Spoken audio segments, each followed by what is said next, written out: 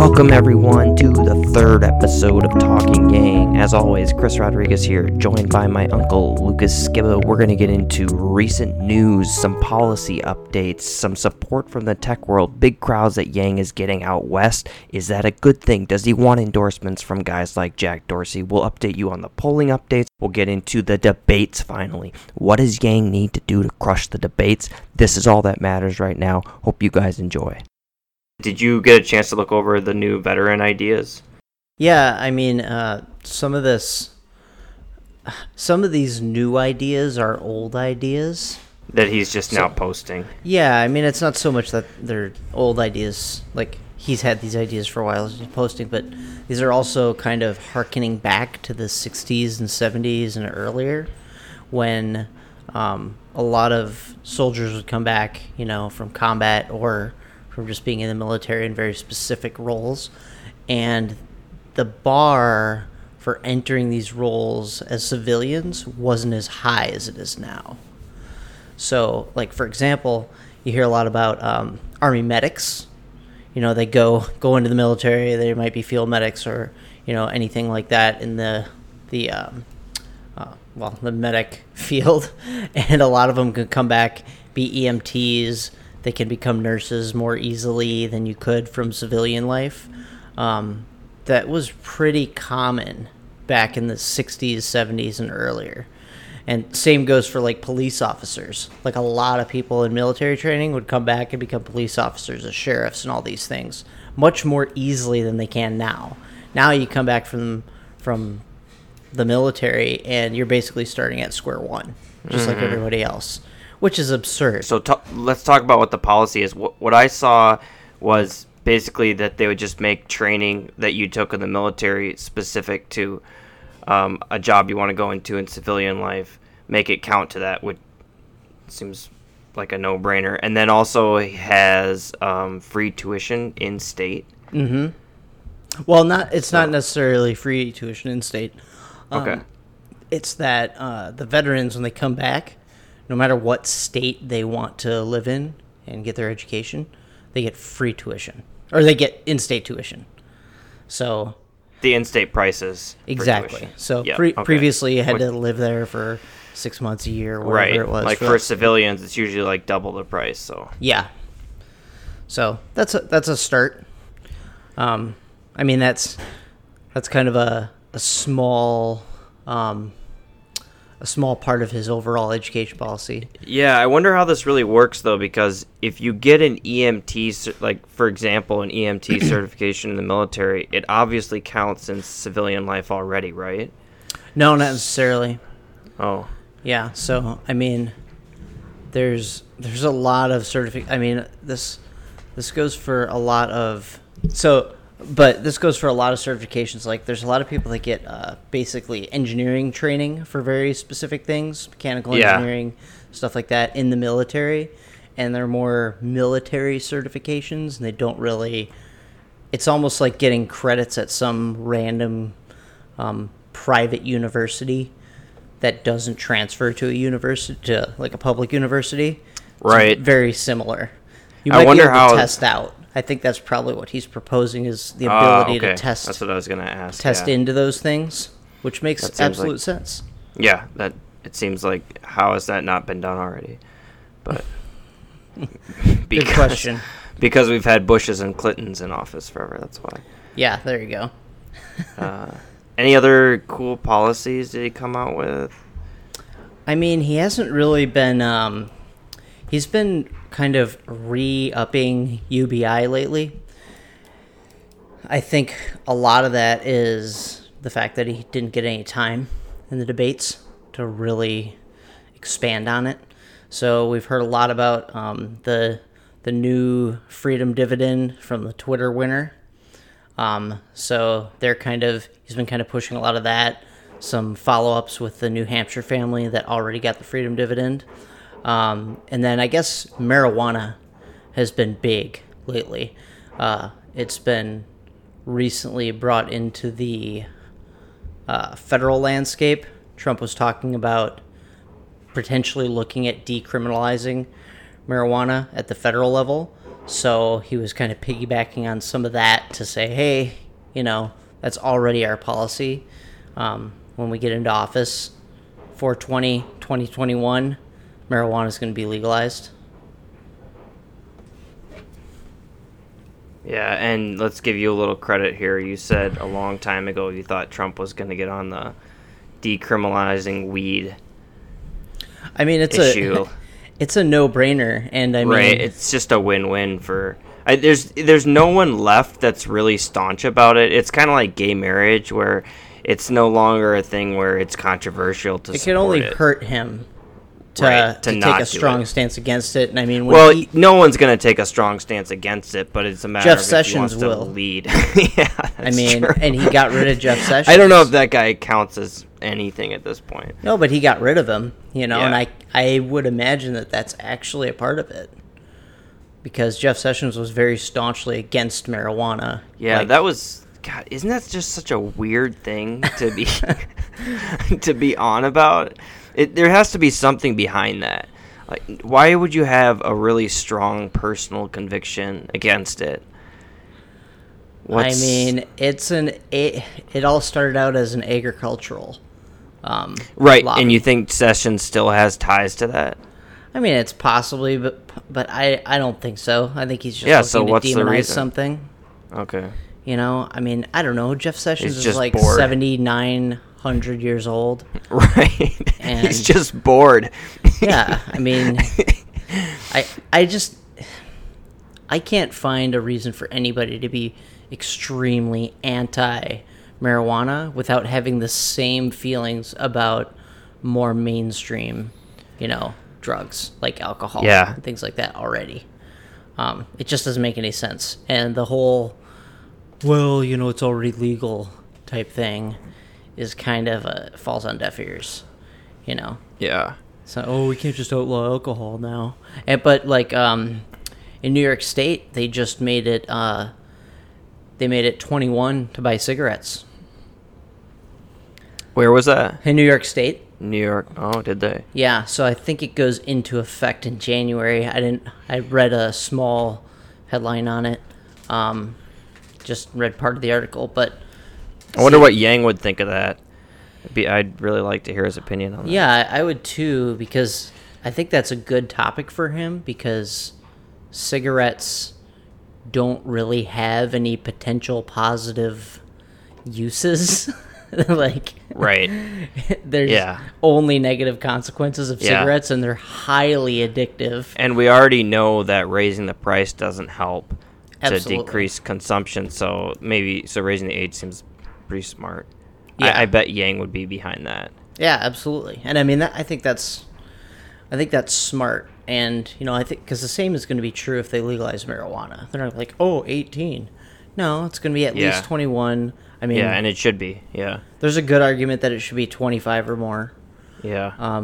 Just because it's of brain development. Yeah, it does impact brain development. I mean, so does alcohol, but a lot of these things probably shouldn't be introduced until you're fully developed. Mm-hmm. I mean, I know a lot of 25-year-olds that aren't fully developed. Most of the ones I know aren't. Definitely, if they have the last name Rodriguez, they aren't. You can say that, by the way. We need to make that clear for our listeners. Yeah. That's my last name. Yeah, not a Hispanic joke. Yes. It's a family joke. It's a deeply rooted family issue. So he was out west this past week. He went out to Portland, and looks like he's getting a lot of big crowds when he goes out west. And he's getting some. Generally, just the broader point is that he seems to be getting a lot of support from the tech areas. And he got an endorsement from Jack Dorsey. I mean, that was an interesting endorsement because it was very symbolic. He donated $1,000 to Yang's campaign. So it wasn't so much Dorsey couldn't have given him more. It's Jack Dorsey. He's a billionaire. But he wanted to show that obviously he supports UBI and he's been on the record for that many times. Yeah, even before Andrew Yang came onto the scene. Yeah, he's an interesting endorsement because Jack Dorsey's a very cerebral guy, you know? But he's also not a guy that's loved. It's not like a Jack Dorsey endorsement is going to do anything for Yang. It's more of an interesting endorsement, I think. Mm-hmm. It's more of because you can think about, like, I think it more points to that Yang is viewed as a friendly candidate towards the tech world. And I think if he had been really loudly talking about breaking up Twitter and Facebook the way maybe Elizabeth Warren does, that he wouldn't have got that endorsement. Because that sentiment is not based in reality. I agree with you. I'm just saying it's an interesting angle. Yeah. That it's more, that they're not endorsing. And, I mean, I think he said Tulsi Gabbard was his second choice. Or he tweeted something out about... He also donated like $5,000 something to Tulsi Gabbard's campaign. Yeah. So, two candidates that he's very anti-war. He likes her foreign policy. Non-establishment type candidates. Mm-hmm. But I mean, if you had a non-establishment type candidate that, there's plenty other ones out there. Well, when it comes to the tech world, though, like I think it's very misunderstood in general. Like, there's this sentiment that like the tech world is like the hedge fund world, where they just want to like control the movement of all the money and and just profit on the backs of people, whereas the way I see it from a lot of these, forward-thinking tech people like Dorsey and Musk and a lot of others is they see tech as kind of a means to a better, human experience. And I think that's where Yang really resonates, because UBI is really that ultimate, like the futurists can see that is the ultimate end.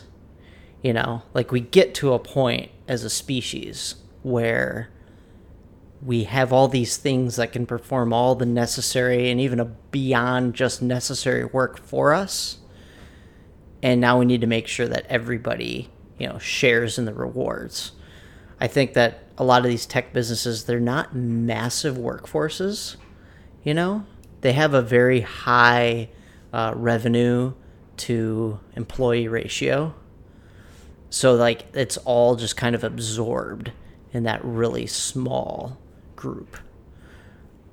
And the only way that you combat that is some kind of like big policy or like way of approaching humanity like UBI to benefit everybody. Is there an angle though that, let's say Elizabeth Warren on stage says to Yang, "You were endorsed by the CEO of Twitter," when some topic comes up about giant social media companies that need to be reined in? I mean, I think that's a big risk. But you think what is taking an endorsement from Jack? I think there's a good chance that kind of response is going to come out eventually. Yeah. And that is going to initially seem negative, but I think it's pretty easy to get around, though, because can't he just say, look, these are the smartest guys in tech right now, and they're way ahead of their time all the time.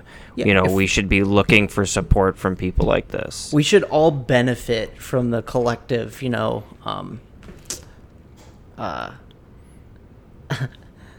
brain trust, of America. I think Yang's actually used that same phrase you just used. Oh, has he? Yeah. But the other thing is like, okay, Biden, Harris, Warren, Sanders, you all want to come down on Andrew Yang for proposing this approach that's tech friendly. What the fuck have you done? Yeah. Like, look at where we are. Like through all these years, like all the Clinton years, all the Obama years, what the hell have you done to make it better? The Bush years too, but they can argue against, Bush was president, so there's nothing I could do, But Yeah. like, what happened all those years? Lobbying just got worse. I mean, it's absurd. And they're also out of touch. There's so many you can go find so many clips of Congress, interrogating a tech person or CEO of some bank, and they don't even know what they're asking. They hardly know what an iPhone is. Like, Yeah. they can't talk to you about privacy rules on Facebook. Yeah, anyone listening should definitely watch Jack Dorsey or Mark Zuckerberg's testifying to Congress. Yeah. Because it's one of the awesome. most comical things It's you'll ever SNL. watch. Yeah. Yeah. But So what do you have here with Neuralink? yeah, so I mean, was just an interesting kind of sidebar. We reached this point that Elon Musk just announced a technology they're working on that basically connects a computer chip directly to the brain, and they're calling it Neuralink. Now, this is Elon Musk, so take it with a grain of salt, but he says that Or Shaker. they're going to have one implanted and active by the end of 2020. And they're already doing it successfully in animals routinely. Yeah. So it's just an interesting comparison to why we need somebody like Andrew Yang that pays attention to this kind of stuff. Yeah. And understands how this sort of technology can potentially create such huge boosts in productivity and things like that there's just going to be a point where we need to think differently about how we distribute the spoils. Yeah, you can't have leaders who don't even know who Elon Musk is. I know. Most of these guys in Congress, if you asked them what Neuralink was, they'd probably think it was a breakfast sausage or something. They have no It is idea. incredible to me that we do not have some kind of board. Yeah, with all of the future technology Trump or kind of something. did that. He had Did he? At the beginning of his presidency, he started having all these big tech entrepreneurs, Bezos, all these people in to discuss the country, but it felt like it was more of a a boys club, and they were just trying to benefit the wealthy or figure out how they can be better billionaires. And Trump didn't really listen to them all that much, and they're just like, all right, well, we're not going to continue this charade to make you look good when you're not really going to do much about it. But I think it's silly that we don't have regular conferences with our government in a positive way with people like Jeff Bezos and Elon Musk and all these other people that are really they're creating the future faster than the government can, and they are far outpacing the government. So we need to figure out the only way we catch up to them is by knowing where they're going and preparing to kind of come along with it and prepare our country and our economies for this. Because, by a flick of the thumb, Amazon starts making their own product and completely eating up a category with branded products. Yeah. This isn't 1980 where it takes you forever to make these connections and eat those things up if you have the money and the resources. We agree on that, and I wonder if Yang, do you think does he have any policy out there, or has he said anything about how he's gonna make some kind of a technology board or something? If we have fucking NASA, why can't we have some kind of division of the government like that? Oh boy, I'm not getting this off the top of my head.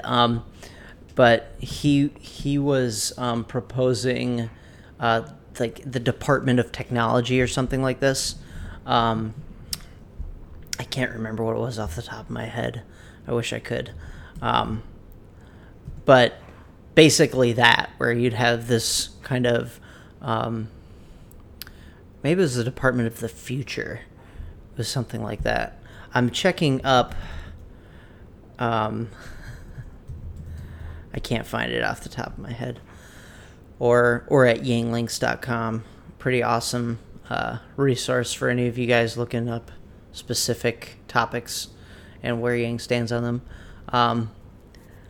But he wanted to start this department that basically looks at the future and plans for these things, to make those connections with people that are at the forefront. Yeah, I mean, hire someone, pay them, even if it's someone who already has a company, some kind of tech company, pay them a bunch of money to come in and advise on your board once a week or something. Mm-hmm. It's worth the investment. Okay, let's talk about the biggest thing that happened in the news this week, which was a tweet.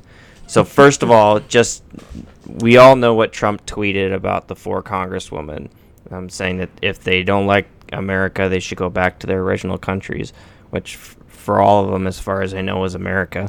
And everyone was obviously outraged and got a lot of likes and retweets on Twitter out of hating on that tweet. First of all, what's the correct take on the tweet? Yeah, I mean,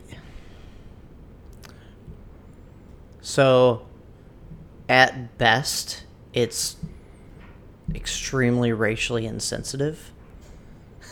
I mean, I just can't imagine somebody, especially somebody that's the president of the United States, to even insinuate that an American should go back to one of these other countries.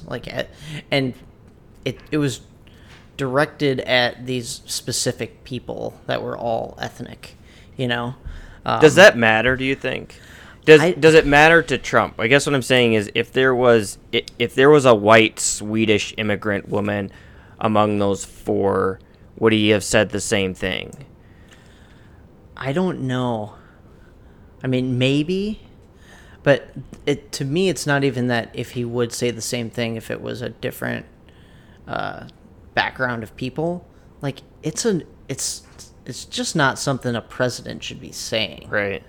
I mean, it's not something somebody's manager at Taco Bell should say. I wonder, though, everyone agrees with you on that, though, right? Everyone. Yeah. I haven't seen anyone come out and say that it's a great tweet by the president. We need more of those.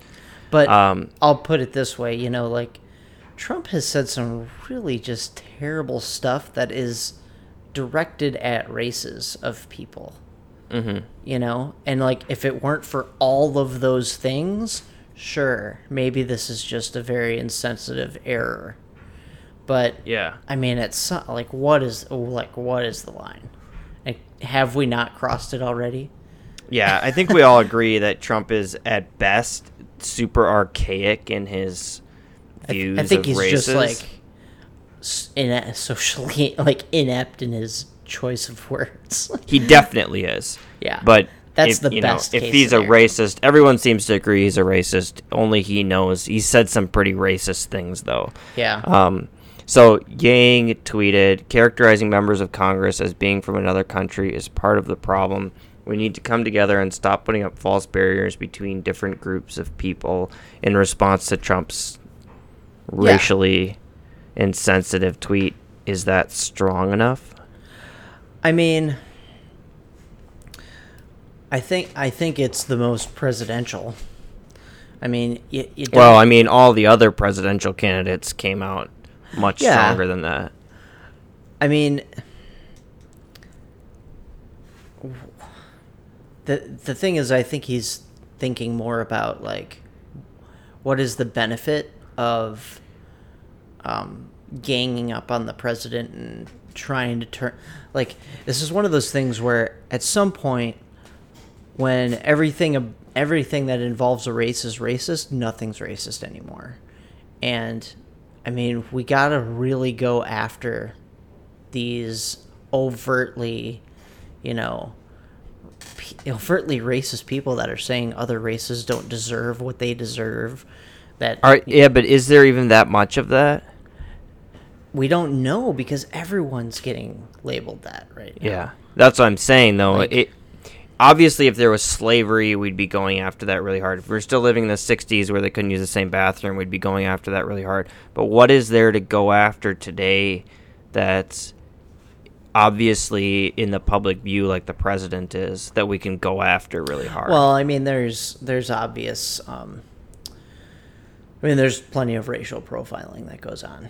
I mean, whether you want to consider that racist. Yeah, but or it's usually on like the individual level, isn't it? not if you're a part of that race. It's not. Well, I mean, you're an individual if you're part of that race. no, but what I'm saying is like, if you're part of certain races, you're going to be generally treated differently than other races. I agree and I understand, but I'm saying, how do you attack that?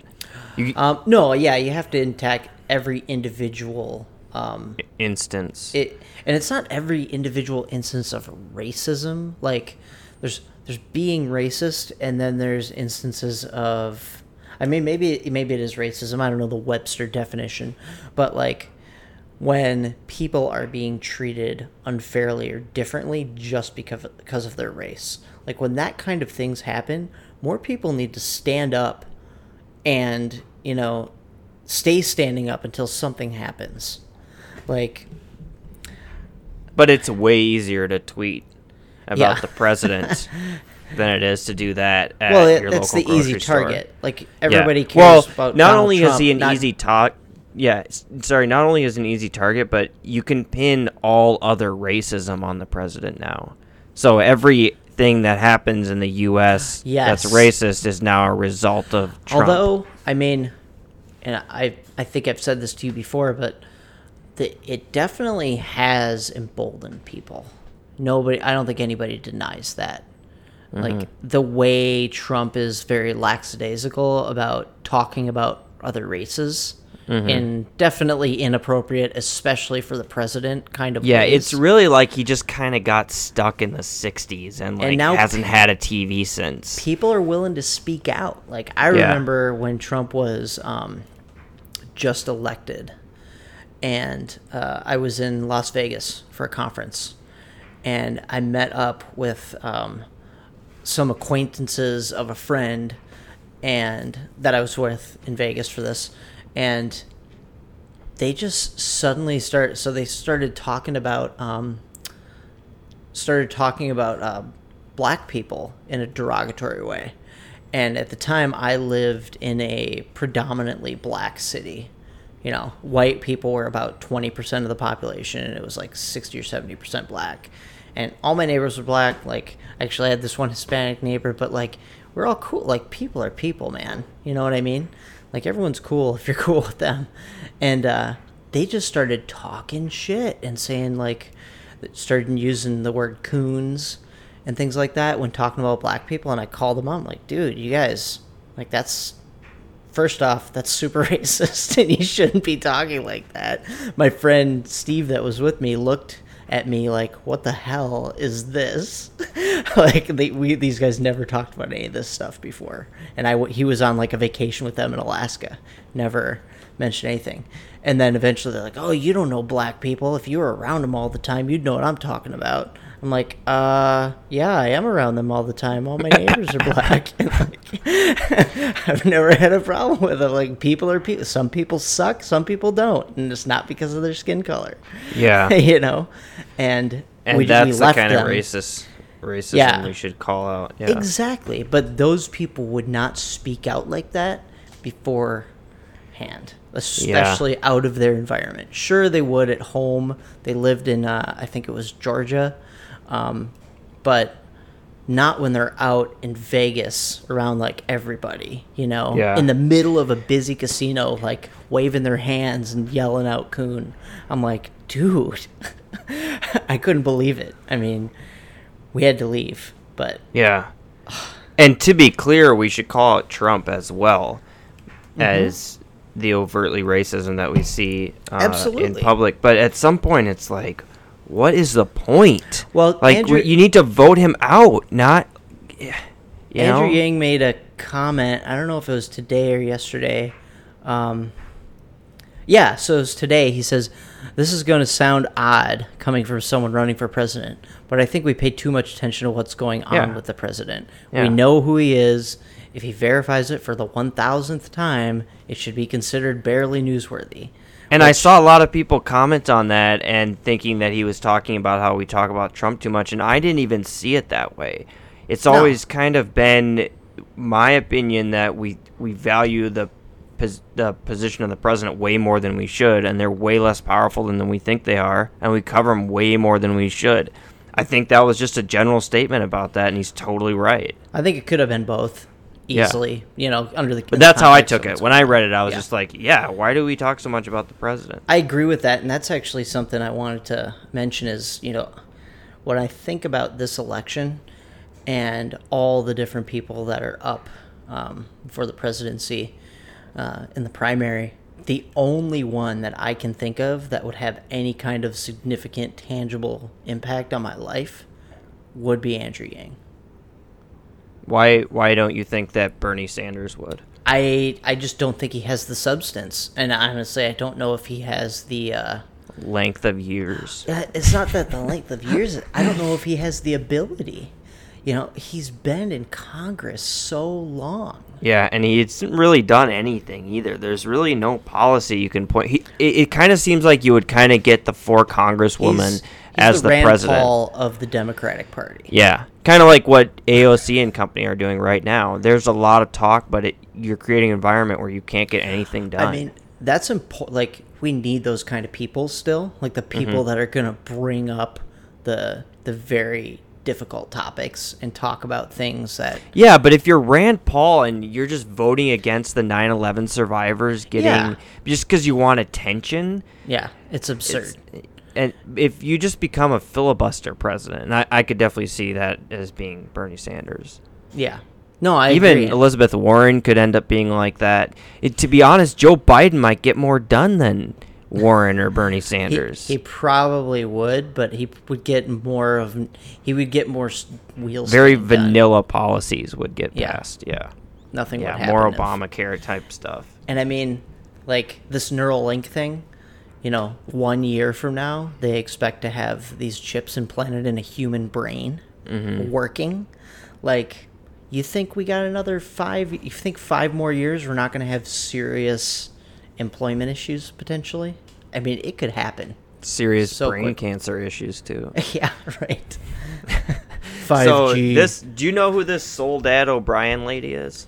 She's been a news anchor. News for a very anchor. long So time. she was very upset with Andrew Yang, saying we need to come together as a result of Trump's racist tweet, and said, with this comment, Andrew Yang clearly does not deserve to be leading anything, much less the country. Get lost with your lame both sidesing of racism. So leading anything, he should leave his wife, and he shouldn't have kids anymore. Yeah. I only bring this up. I don't think it deserves any time talking about it, but I only bring it up because it's what everyone is doing with Trump and his racism. Instead of giving any kind of real substance or where do we go from here, it's just how many agreement retweets and likes can I get on this tweet. Like it's an easy thing to tweet. Oh, bad tweet by Trump. We all agree. You can either just say that or give some kind of, okay, we need to move on and move forward together and vote him out of the White House. Yeah, it's this identity politics, where it's you're either with us or against us, which we all know our neighbors, we all know our family, our friends, everybody we interact with. It's not that simple. Like, we all disagree with each other on all kinds of things, and nothing in life is that simple. No, and it shouldn't be. Like, you don't. No. It would be boring.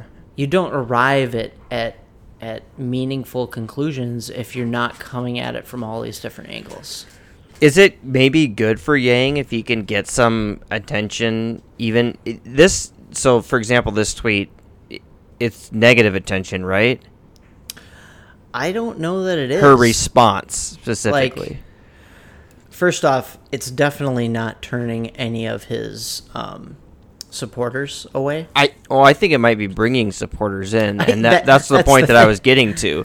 That when you pander to this 1% on Twitter, the way this news anchor is, that's what you get. You get 2,000 likes out of it on Twitter, but you don't get any votes. I think the best thing that could happen to Andrew Yang is that people attack him for reason.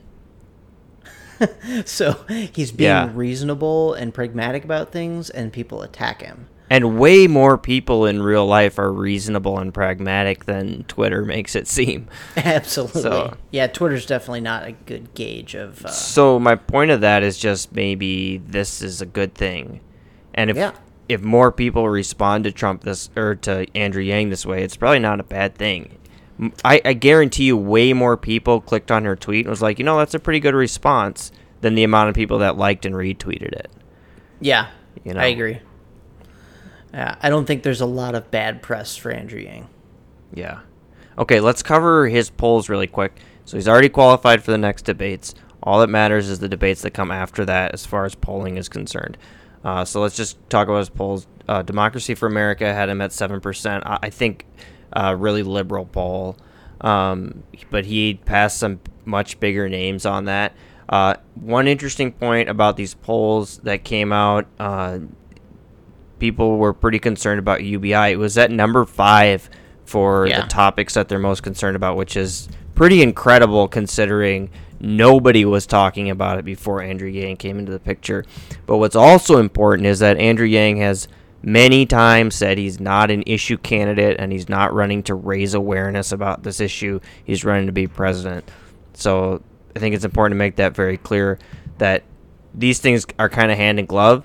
The more people learn about UBI, probably the more people are going to support Andrew Yang, but his long-term goal is still to be the president.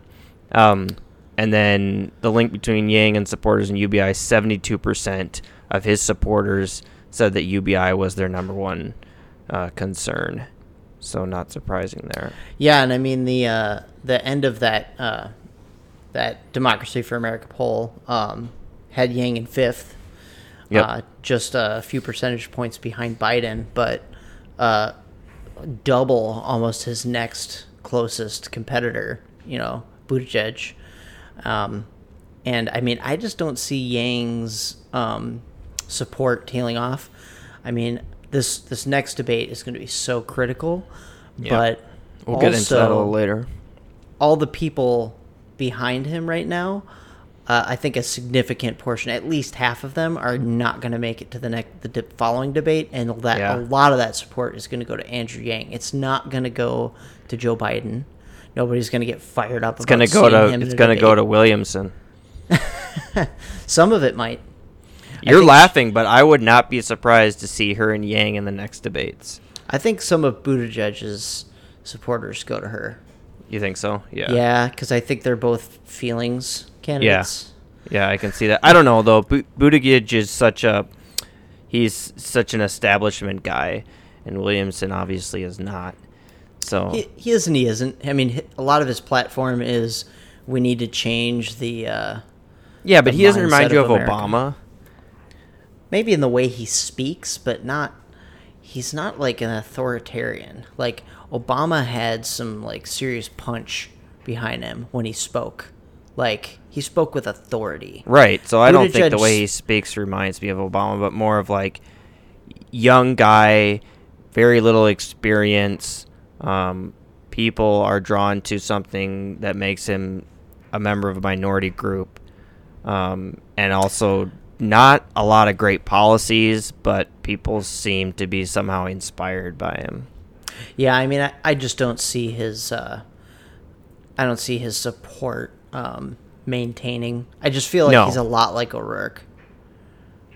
Yeah, I could see that. He's not as annoying, but he's kind of flaky. Yeah, not yet. And no one has been more. Can you think of what candidate in the last 3 presidential elections has been more annoying than Beto? Maybe like Mike Huckabee. Mike Huckabee wasn't that annoying. Ted Cruz was. Ted Cruz. Ted Cruz was until recently. He kind of mellowed out. But the early Ted Cruz. Yeah. The preacher Ted Cruz pausing after every. I would say sentence. What's his name? The dude that won in Iowa that I'm totally forgetting. Super annoying. I think he's from Rick Santorum. Yeah, Santorum is definitely the most annoying. Yeah, he was really bad. Horrible. He definitely seemed like he worked at True Value or some hardware store or something. Yeah, for sure. Where you had to where they don't sell nuts and bolts in bags. You have to bag them yourself. Yeah. Fuck you, you bag it. That'll be okay. So, the big topic of the night, the debates. So first, his positioning. We got him right to the right of Joe Biden, and to the left of Kamala Harris, if I remember correctly. So it's Biden, Yang, Harris, left to right. So I think standing right between. it's the other way. I think it's Yang, Harris, Biden. But yeah. I don't think so. Okay. You're wrong. So he's in between those two. We all agree, great position, right? Yeah, I mean, I don't think it could get better. Yeah. The only thing I probably couldn't get better. The only if thing he was is, in the center, then it would be better. Yeah, if he was in the center or somehow not. But that would mean he has 15% already, and that would be amazing. Did they do that? Because I thought I read that it was literally drawn out of a hat. No, it was they drew out of a hat how they were all going to be on stage, like which nights. And then the lineup was based on their percentage of polling. I mean, Yang's at 2%, so why is he in the center? Because look at all the other people on the debate stage with him. Well, he's on with, let's see, Joe Biden, Kamala Harris, Cory Booker, Castro, Bennett, de Blasio. Wow, he really is above all those guys, isn't he? Oh, yeah, absolutely. I don't even remember who Michael Bennett. He's the guy who got embarrassed by Tulsi Gabbard, isn't he? Yes. Yeah. And then Kristen Gillibrand. Wait, no, it was, wasn't it the dude that was that dropped Tim out? Ryan? Oh, no, it was Tim Ryan. That's right, it was definitely Tim. No one's dropped out yet. No, Swalwell dropped out. Swalwell, yeah. Yeah. Okay, so he's on night 2, July 31st. He's in a good position. What does he need to do? He definitely needs to get time, which we all know. How does he get time? Well, I think just positioning, and he needs to step up when an opportunity happens for him to speak when Harris and Biden are going at it. Should he be more forceful about it this time? Yeah. I mean, I think he needs to be more direct. And the thing is, he's going to be on camera. So if he's trying to speak up, they won't be able to ignore him. Like, he was far removed last time. So I think he needs to speak up, but CNN did come out saying that they intended this to be more of a conversation and less of a question-answer thing. Oh, boy. I think that bodes well for Yang because he's in a position where they're definitely going to ask him a question. But you get in a conversation, you might get Biden and Harris talking for a long time. I don't think so. You don't think so? No, okay. I think a lot of that has been hashed out in the last few weeks. The whole. Oh, I'm not saying necessarily at each other, but you might get candidates who are basically filibustering or taking a lot of time. So hopefully there's some kind of moderation for that. Joe Biden didn't do much of that in the last debate. No, Biden didn't. So I don't think he's gonna, and I don't think so. But they were really tight on it. Kamala Harris had or Kamala, I don't know which one it is. Who cares? But she got a small bump since the last debates. Yeah. I mean, she got a huge bump. But she tailed off. Yeah. Well, that's pretty normal, I think. Well, I mean, she's almost back to where she was. No. I mean, yeah. She was she was below Beto and Booker when those debates started. She was way down there. Yeah, but so she got that debate bump, and she's dropped, 3 or 4 points since then. So, I mean, I think she's near where she was back in, March.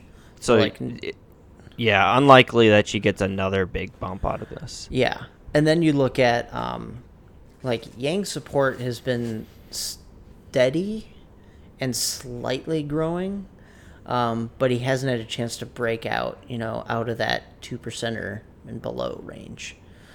So I think this is the debate where CNN starts going after these candidates that aren't certain to make it to the next debate. Mm-hmm. And because Yang, I mean, let's look at the lineup So Yang, Gabbard, Castro, and Booker are probably the only ones people are very interested in. Nobody likes de Blasio. I don't know why he's running. I mean, he looks like a mobster too. if he like, were only Republicans from New York City should be able to run in the presidential election. Everybody hates all the Democrats. Yeah.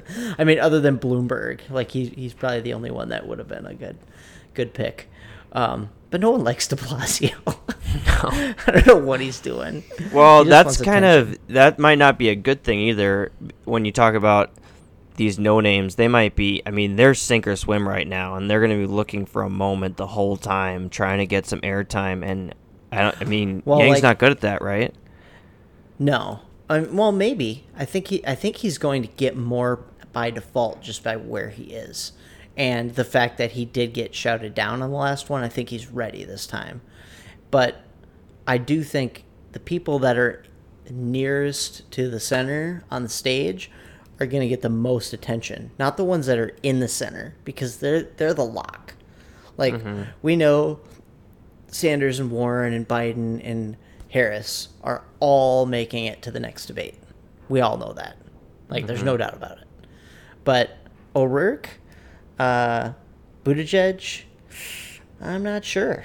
I'm not sure about Castro. I think Castro probably does. He's probably the one that squeaks at the bottom. But, like, Gabbard, Yang, and Booker, I think, are the three biggest names that are going to get the most attention in the next debates. Because they have the most... the two most interesting, I think, are Gabbard and Yang. But Castro and Booker both also have fairly interesting backgrounds, and they speak from a place of authority, and people don't know that much about them yet. Yeah, and Castro's got that. He's so far left on issues that I could see him riling up a small portion of voters for a short period of time. That could give maybe him enough to get into polls. the next debates. Yeah.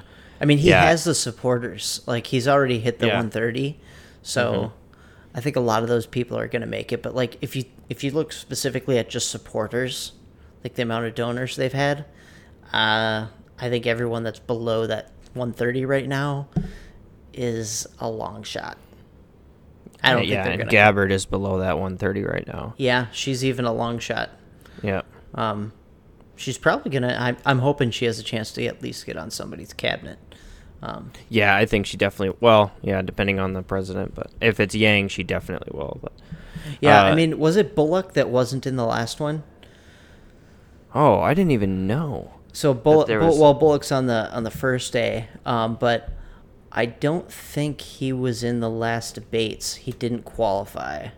I'm pretty sure. Oh, yeah, I've never seen him before.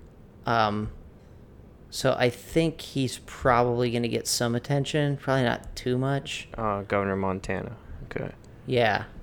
Because he was running, and I think he missed some... He started running late. Yeah, it was like the middle of May. He announced that he was going to run. I remember that now, with a really cheesy ad. Yeah. So he's the one. And then Tom Steyer started running too, and he's a self-funded billionaire.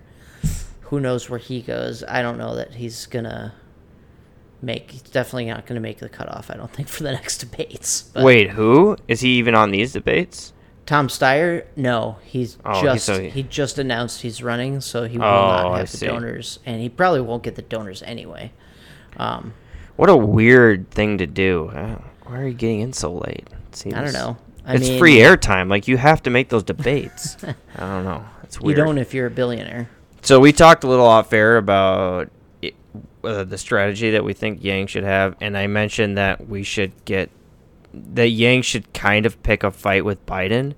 You didn't like that idea. I don't mean to pick like a Harris type fight with no substance and just yelling, but just kind of a point of disagreement, or where Biden, the data shows that he's wrong about something that makes a lot of sense to people. Yeah, I mean, it's going to be UBI, I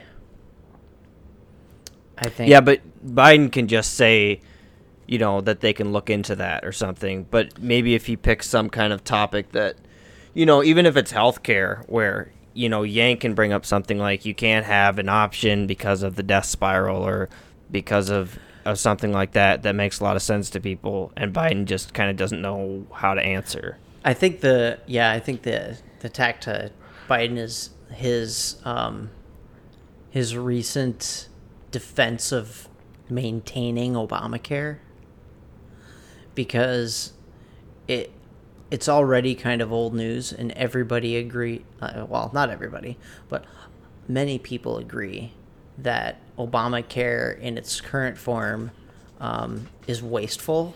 Yeah, but we know Biden isn't trying to keep it because he likes Obamacare. It's because it symbolizes Obama. Well, he did defend it in a way that he was saying, we can't just throw out Obamacare. We need to try to make it better. Right, because he's saying we can't just throw out Obama. No. Yeah, he's trying to keep the Obama voters. I mean, because already everyone, these people on the far left have pretty much said Obama didn't do enough and he wasn't good, and Biden is here to say, I worked with Obama, to all the people who really love Obama. And if you say we're getting rid of Obamacare when he worked on it with Obama, I don't know. It's kind of throwing Obama out. You'd think if that was his goal, he would say Obamacare was a great start, and yeah, but in the end, you're still throwing it out. To take the next step to universal health care. But in the end, you're still throwing Obamacare out. No, you're not. To these moderates who loved Obama, you're throwing not Obama if you out. Characterize it as the first step. Like Obamacare was always, like, he could easily say Obamacare was always this first step to achieving universal health care for everybody. That's an easy leap. Yeah. So I don't know. I think the attack on him is his Obamacare protectionism and just characterizing him as, old politics. Like, that's not working anymore. No, but I don't think Biden, I don't think he cares if you call him old politics. I think he wants to be called that. Yeah, I think he wants to be called that, by the group of people who voted for Obama and miss him and see the far left is too far. So how do you think you attack Biden? How would you attack Biden? Because honestly, I have no idea. Attackable. Well, why not? He has to say something where Yang in his head knows right away the data about something and how that doesn't make any sense. And he can be like, hey, can I just say something quick? I just want to point out, actually, da-da-da-da-da-da. What would that be, do you think? I have no idea. Yeah. I don't know. I don't know if it could be something like Biden bringing up immigration and how it relates to the jobs that are being taken or what we need to do about that, and then Yang can be like, actually, we automated away over 4 million manufacturing jobs, and it has way more to do with automation and give some real numbers where Biden is like, it's clear that he's never heard those things. That's 100%. That could be a really good moment. His opportunity is waiting for somebody to drop the ball on why the economy is at risk. Somebody's going to say, we got to get wages up. We got to get this up. Yeah, sure. There's definitely a wage discrepancy right now going on. But the bigger picture is not that we're running out of jobs. Like, we're going to run out of jobs. There's just, it's just a matter of time. Whether that's going to be 5 years, I think you can say with a certainty that in 10 years, there's going to be a significant loss of jobs. And they're not all going to go to NASA. Like, we're not just going to displace a bunch of truckers and. So if he can point that out to Biden, which is obviously his thing, but that doesn't have to be. I think he's really smart about a lot of issues like that, where he kind of knows where everyone is talking about a problem, but they have no idea where it comes from. I think the minimum wage is going to be his opportunity. So I think there's going to be an opportunity at some point. Somebody on stage is going to mention this $15 minimum wage thing.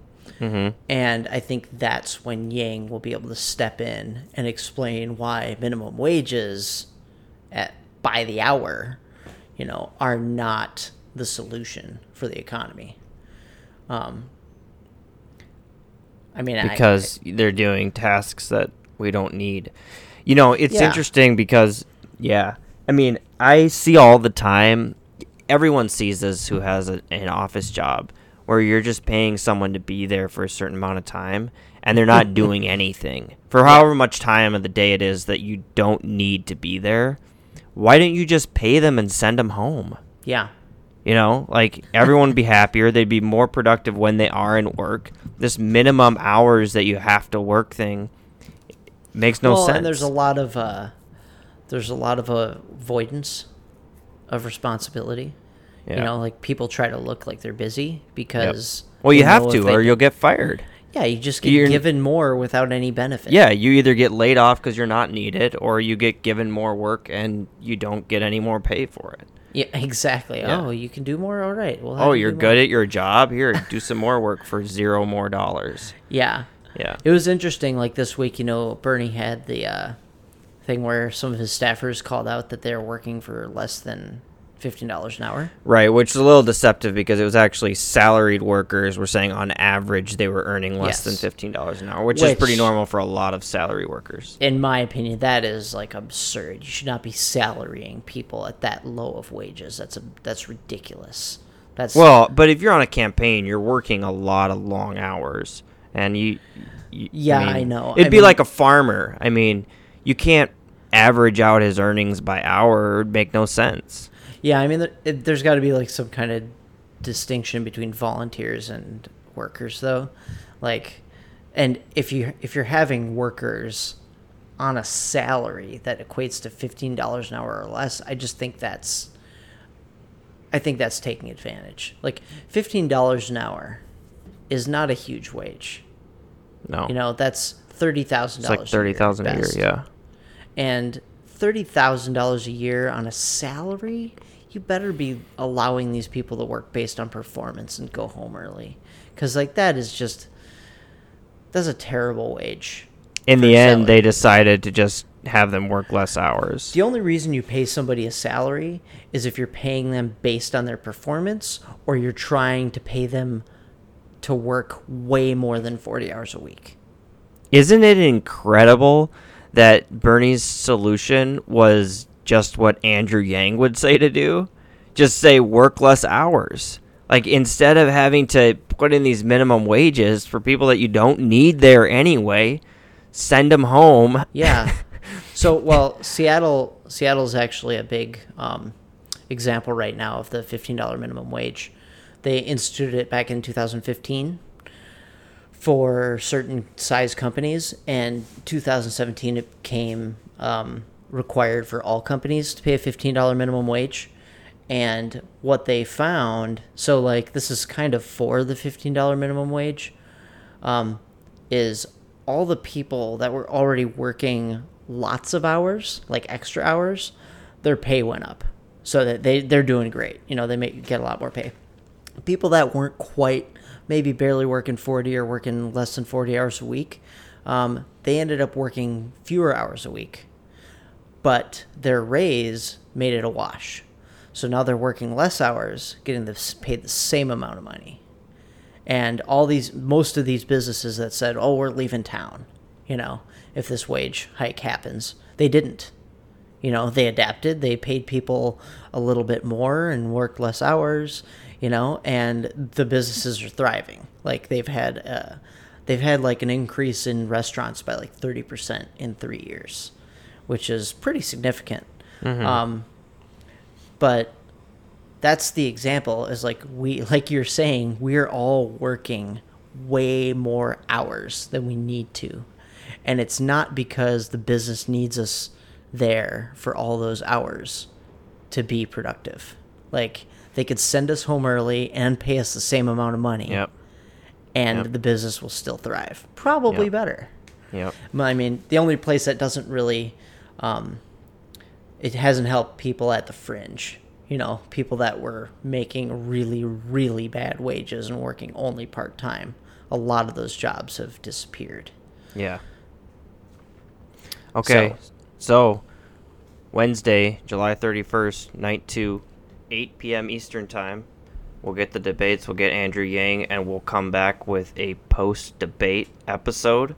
That'll be our next episode. Hopefully come out on Thursday Thursday or Friday, and we'll talk about what will hopefully be a great night for Andrew Yang, and what he did good and bad. And then hopefully the following episode we can talk about some poll numbers, see where we're at. How's that sound? That sounds great. Can't wait for the debates. Hell yeah, this is going to be the best of them so far.